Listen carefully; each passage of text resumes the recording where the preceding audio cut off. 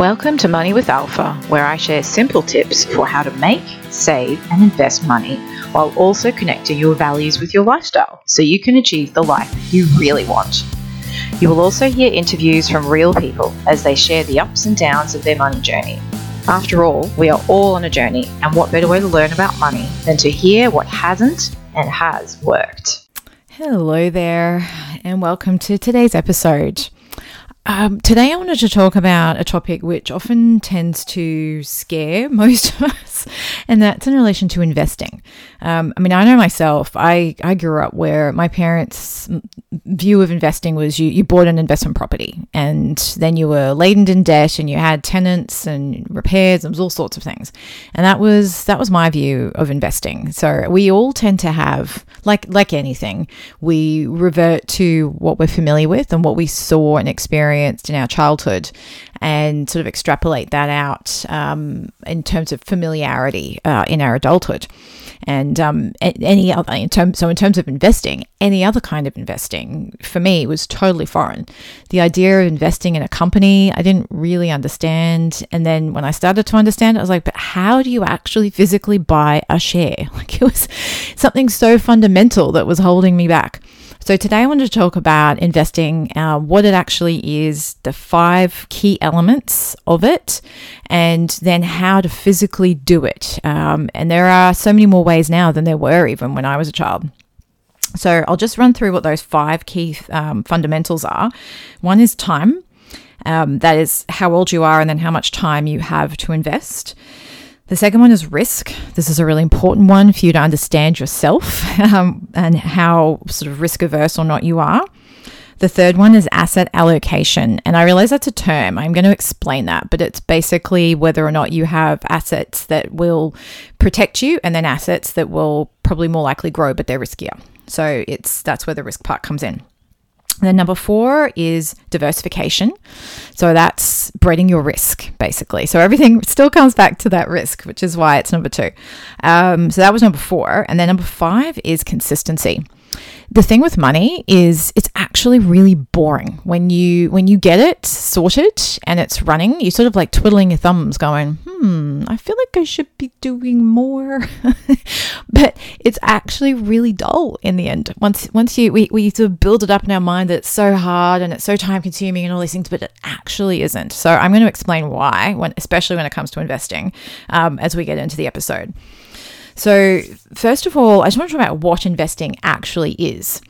So it's simply, in the most simplest terms, it's the process of buying an asset that will increase in value over time and will provide you with a return in the form of an income payment, whether it's a dividend or whatever term, some sort of income, or a capital gain where the actual cost of what you paid for it grows.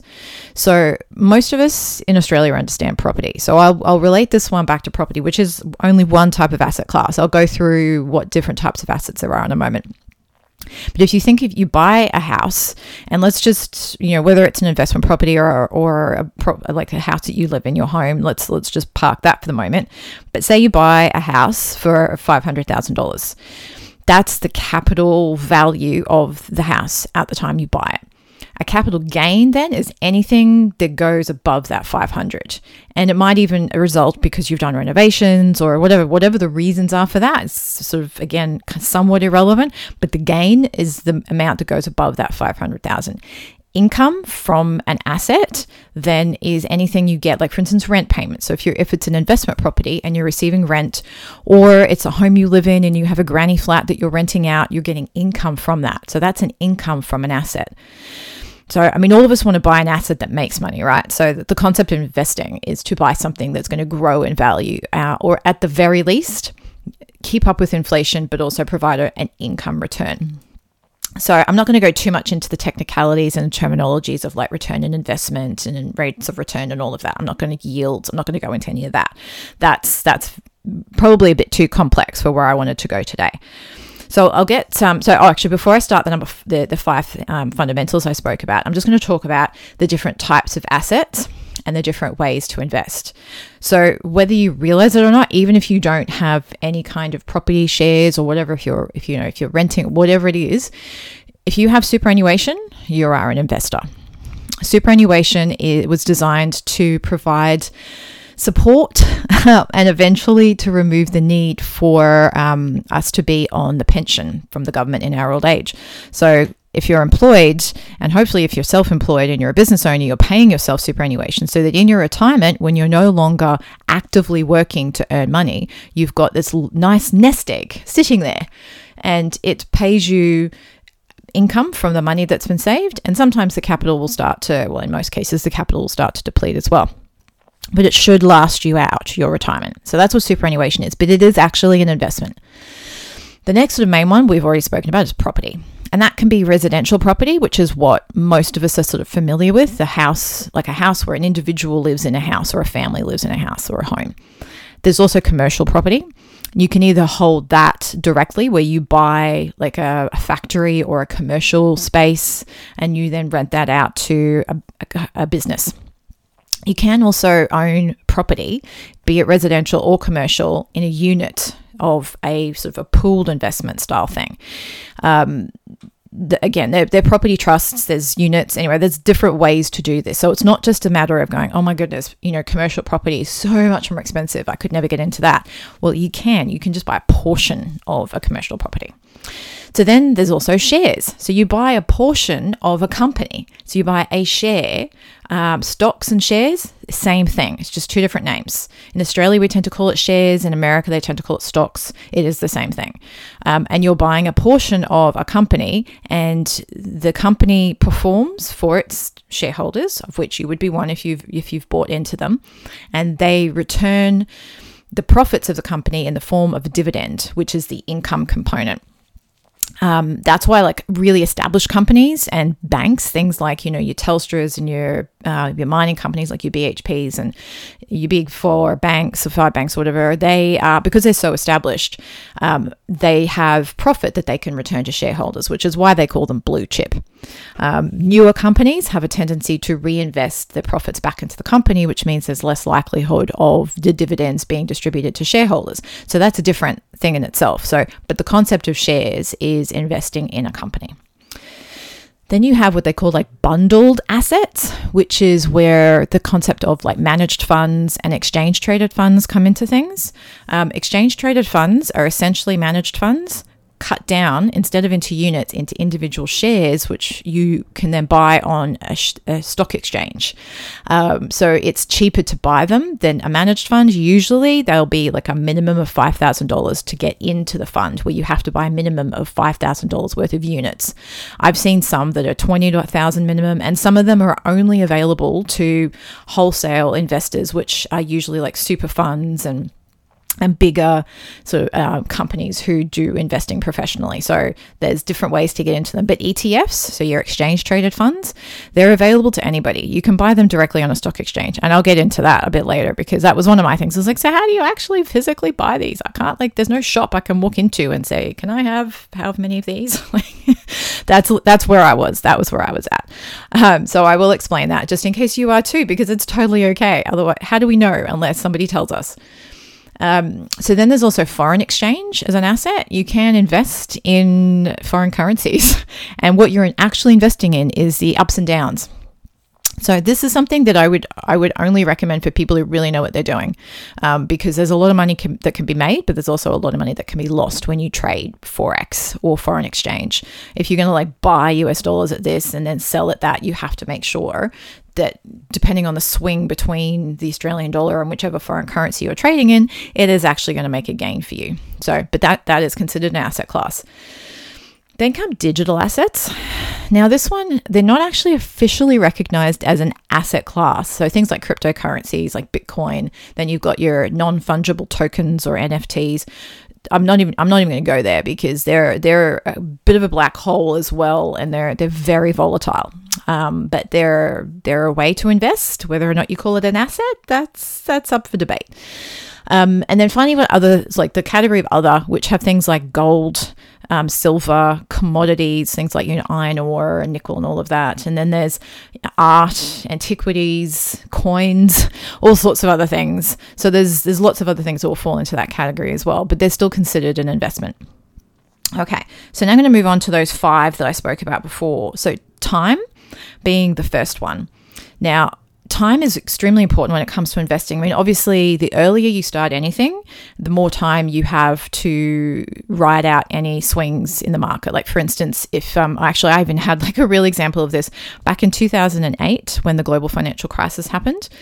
I had a friend whose father was just about to retire, but his superannuation pretty much halved overnight because of the GFC. So he had to go back into the workforce and had to work for like another 5 years to get his superannuation back to a point where he could comfortably retire.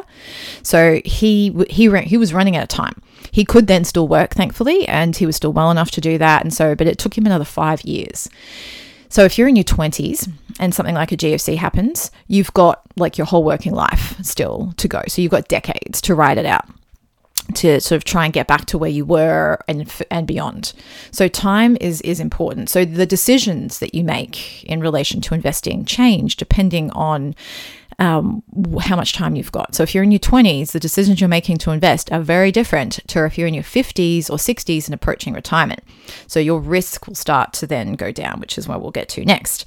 So time in the market rather than timing the market is another common term that I hear. And there's a lot of debate around this one. There's the concept of investing sort of regular amounts no matter what's happening. So you just because it's very difficult to time the market.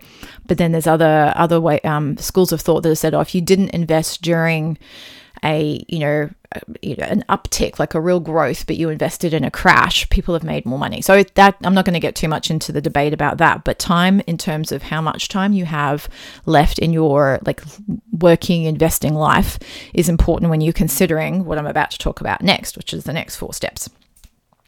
So the second one then is risk.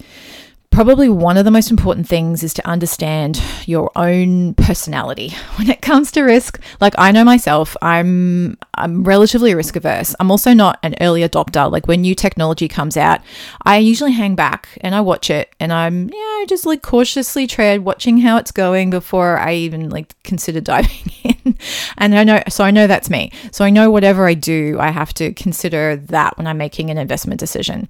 So from your perspective, be aware that I'm giving this from my lens, which is also somewhat risk averse. You might be like, oh, no risk, no reward. So, and you like dive, it's no pain, no gain kind of a thing. But in this case, it's relating to money. So your personality is one of them. Then also your age, like I was saying before, how old you are and how much time. So even if you might be, a lot less risk averse, or you're more comfortable with risk when you're in your 20s, you'll probably start to notice as you get into your 30s, 40s, and then 50s that your appetite for risk starts to decline. And that's perfectly normal because you've got less time to ride out whatever the swings are. And I reckon the average swing is about 7 years. Although at the moment, I think, that could be 10 years, it could be 5, who knows? The current situation, everything is sort of unpredictable. So one way to test this is imagine your money and you see it just like completely tank in the market, and you've like not lost it all, but you've, the value of it has gone down. You still own the units, the underlying investment, but the value of those units has gone down dramatically. And like the heart palpitations you might have for anything that goes up and down far too much. And if that doesn't bother you, then you've got more of a tolerance for risk. But if it does bother you, then you should probably consider investing in something a little less volatile. The complexity of investments is another thing that links into your risk profile. Like, are you going to buy into a pooled investment, or do you want to do foreign exchange trading, or how are you investing in shares? Are you actively trading online in different markets around the world? That sort of thing. And then the other thing to consider is liquidity. So there's some asset classes that are more liquid than others. Property, an example, is relatively less liquid. So just as an example, say for instance, you need ready cash like immediately or within a week. You can't sell a property and get the cash out within a week. Even if you list a property and it sells within a week, there's always a settlement period. So you're looking at a minimum, absolute minimum of a month, more likely 3 to 6 months. And I still remember, so it's so funny when I look at the property market now, I remember growing up and seeing 3 signs from 3 different real estate agents on one property. Settlement was 60 to 90 days. It would take maybe 6 to 12 months for a property to sell. Like the the liquidity was so much less. It is a lot faster moving now than it was back in my day as a kid, but it's still not as liquid as even a share. You can sell a share, you'll still wait a couple of days. Like the ultimate liquidity is cash in the bank, because you can literally go to an ATM or a bank and get the cash out. Or actual cash, under the mattress kind of thing. But, it's going to lose value that way. So that's the other thing to think about, is how quickly you need cash. And this is where planning your money buckets and money pies, as I talk about, comes in handy. But I'm not going to go there today. So that was number 2, risk. The next one is asset allocation. So this really relates to what we call like defensive versus growth assets. And again, what's impacted by it is time. So your age and how much time you have to invest, but also your risk profile as well. So it sort of builds on each other. And when I talk about what like defensive assets, they're things like cash, stuff that's not going to decline in value necessarily. So high interest savings accounts, term deposits, your capital is, within the boundaries of, no catastrophes happening, is secure, and you have a guaranteed return of whatever it is, like the interest rate at the time. So they're considered very defensive. You've got other things like bonds, whether it's government bonds or corporate bonds, stuff like that. That's also considered pretty sort of secure. But then you've got like the growth assets, which is pretty much everything else. So your property, shares, managed funds, exchange traded funds, digital assets, even the alternatives like golds, they fluctuate quite a lot. And there's always that disclaimer: past performance is not an indication of future performance. Anything that has a disclaimer like that on it is more of a growth asset. So how you split that up, like just as an example, in my portfolio, I tend to go for about 20% defensive and 80% growth. So I have most of my money, because I'm still in my 40s. I've still got lots of, working life ahead of me. I have a lot more in more growth assets, but I still have some defensive assets because I want to be able to have some security there. So, emergency funds and, saving for holidays and all of that. I want that to be sort of secure in like a more of a cash type asset. But my parents, who are in their 80s, they're the other way around, like completely flipped. So they'll have like 80% of their money in defensive, so like cash, term deposits, high interest, like whatever they can get the most for, their cash. But they still have some exposure to investments. So that's where your time and your risk profile also come into what you call your asset allocation. And just because I have 80-20 for growth to defensive doesn't necessarily mean that somebody else might not have like a 50-50 or a 60-40. It really depends what your goals are, what your risk profile is, and what you're prepared to do. So for some people, they might be like, oh yeah, I want growth, 90% growth, and then maybe 10% or even 95-5, or it really is very individual, which is why whenever I hear these one size fits all, everybody at this age should do this. I'm like, well, not taking into account sort of more personal circumstances there. So that's why the asset allocation concept is important, and to understand first the time you've got, your risk, and then to get to the asset allocation. The next thing to then consider as well, which is kind of almost alongside asset allocation, is diversification.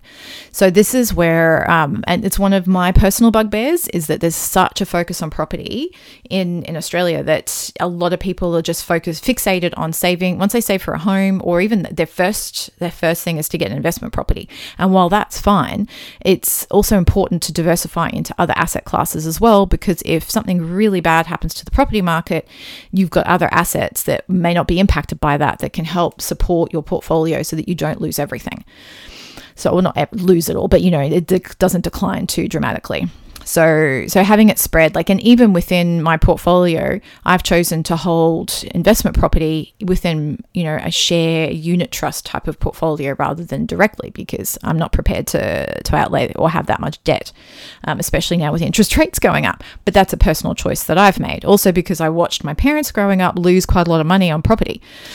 But there are ways to do it as long as you know what you're doing. And this is where, if I ever would jump back into the property market, I actually would talk to some experts that I know and go, okay, what's going on right now? So I would hire a property coach basically to help, or a property consultant. So, so I'm a big believer going, if I don't know something, I want to go hire somebody who knows it so that I don't have to do all the hard work to try and figure it out, which is what I'm trying to do for you right now, is to give you some insights into the things that I've learned that have helped along the way that hopefully help you. I'm trying to keep it as simple as possible. So that's diversifying, having, different eggs in the basket to kind of balance things out. And then fifth one, the final one, is consistency. This is where I said it's not sexy, it's not exciting, but the concept of just contributing to an investment on a regular basis and achieving the benefits of compounding. So a compounding return, just as an example, I'll throw a couple of numbers your way. So if you started with $100 and then you invested $100 each month on top of that, and you received a 5% annual return, which is pretty realistic, and we're talking 20 years here. So this is where the time factor comes in. If you did that for 20 years, you would have just over $41,000. Now that's pretty good. If you'd done nothing, you wouldn't have that in 20 years. You'd be looking back 20 years later going, oh my God, I wish I'd done that or started that 20 years ago. So the second scenario then is if you take $100 again and then you invest $100 a month, but you increase this monthly contribution every year by 5%. So, in the first year it's $100 a month and it goes to $105 a month and so forth. Plus you get a 5% investment return on top of that. Over that 20-year period, you've now got nearly $63,000. So that's $20,000 more just by increasing your monthly contribution by 5%, which is dollars, not even hundreds, just dollars a year difference. So it's really the important part here, which is part built into this consistency, is the action step. It's actually doing it. Now, in terms of how to do it, there is a number of different ways. So there's investing platforms out there. There's index funds. You can choose to invest in direct shares. I would suggest having a little look in your super fund to have a bit of a play in that first if you'd like to sort of have a bit of a sandpit environment. It is still real money though. Or you can talk to a financial advisor, or you can do more research. There's books out there that help with this. I'm happy to have a chat as well if you'd like to book a clarity chat. And it's really it's important to do. The other way you can start doing it is through micro investing. Now, I actually have a free micro investing guide on my website, which is money-madesimple.com.au. So if you have a look on there, you can download the free micro investing guide, which talks about different providers that you can use. I personally use Raise, mainly because it actually started out as an experiment to do roundups. And within probably about 5 years, I was up to just over $5,000 just on roundups. That's literally investing cents it's a pooled investment space, which I talk about in the guide. And then I thought, you know what, I'm just going to start adding $10 a week to this. And it has skyrocketed since then. Like it's close to $7,000. And I only upped that about 10 months ago. So that's just the benefit of compounding by adding to something. And it's just that if I'd done nothing, I wouldn't have this money. And it's literally just sitting there. I'm like, oh, this is pretty cool. It's really good for children as well to get them started where they're not investing a huge amount of money and they're just playing around to start with. But yeah, so it's the message ultimately I'm trying to get out here is just do it. Start. If you don't know what to do, get informed. Please contact me if you want. I can direct you to some really good financial planners if you've got enough to start investing through a financial planner. Otherwise, look at micro investing, and at the very least, just start saving so you can get to the point where you can start investing, because it's really necessary to do that alongside whatever else you're doing. Even if you're saving for a house, paying off a house, putting money into super, you need to be investing in parallel to all of this. It's the only way to actually then build wealth so that you can live the lifestyle you want. Sorry. So I know it sounds a bit ranty, but I'm very passionate about this.